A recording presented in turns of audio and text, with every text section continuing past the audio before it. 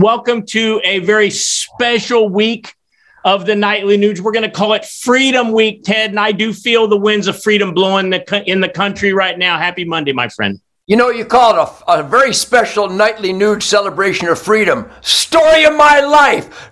24/7, 365, 73.7 years sober. I'm telling you, Keith, these are hallelujah moments, so let's share it with we the people who celebrate truth, logic, common sense, life, liberty, and the pursuit of happiness, and that really controversial thing, the U.S. Constitution.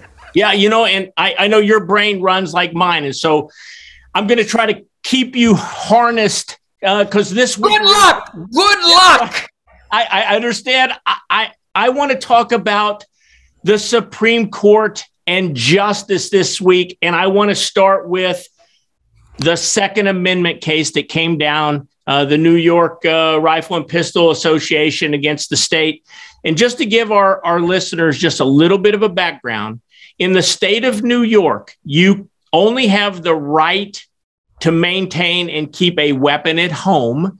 And if you want to get a permit to carry your weapon in public, you had to show a very heightened problem. Like need. It wasn't a need. You had to prove need. And self-defense wasn't a justifiable need. It had to be greater than that.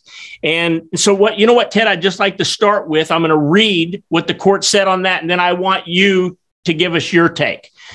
Here's what Justice Thomas wrote. The constitutional right to bear arms in public for self-defense is not a second-class right subject to an entirely different body of rules other than the other Bill of Rights guarantees. We know of no other constitutional right that an individual may exercise only after demonstrating a government officer some special need. That is not how the First Amendment works when it comes to unpopular speech or the free exercise of religion. It's not how the Sixth Amendment works when it comes to a defendant's right to confront the witnesses against him. And it's not how the Second Amendment works when it comes to public carry for self-defense.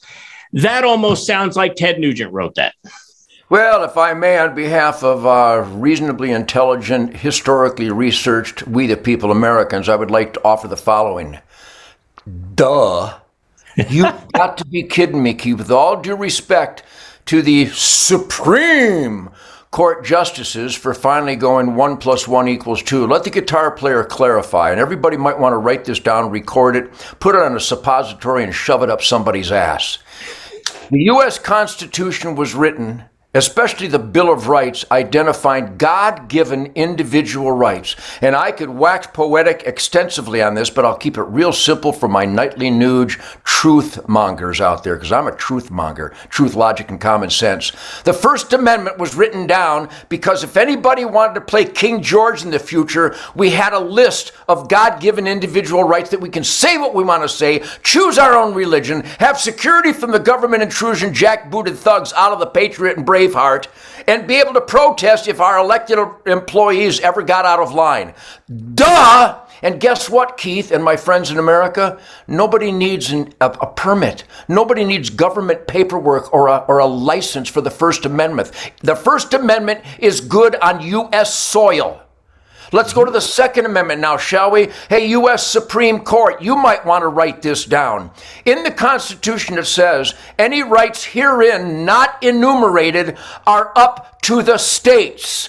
The Second Amendment is enumerated. And like the First Amendment, it's good for all Americans on U.S. soil without paperwork or licenses or permits. It is good for free Americans without any infringements. And keep and bear can only mean one thing.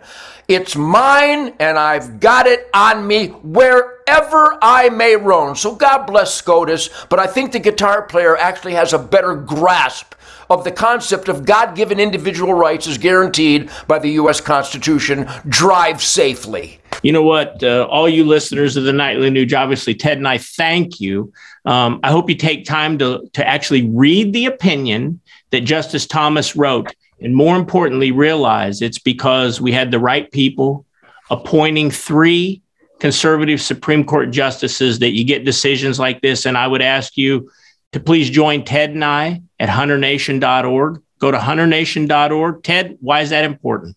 Well, we have to circle the conservative wagons because most Americans believe in rugged individualism, entrepreneurial man in the arena, putting your heart and soul into being the best that you can be. God, family, country, Constitution, Bill of Rights, 10 Commandments, Golden Rule, Declaration of Independence, work ethic, law, and order, good over evil. But we're not being represented because we haven't voted as a meaningful army. HunterNation.org. Please circle the wagons with us and get out there and get everybody in your life to pledge to vote at HunterNation.org. We have to be an army of conservative voters to send the message, don't tread on me anymore. Come back tomorrow night because we're going to talk about another Supreme Court decision that's getting a lot of talk in the media and public today. We're going to talk about the reversal of Roe v. Wade. Come back tomorrow night for some more truth, logic, and common sense from none other than Ted Nugent.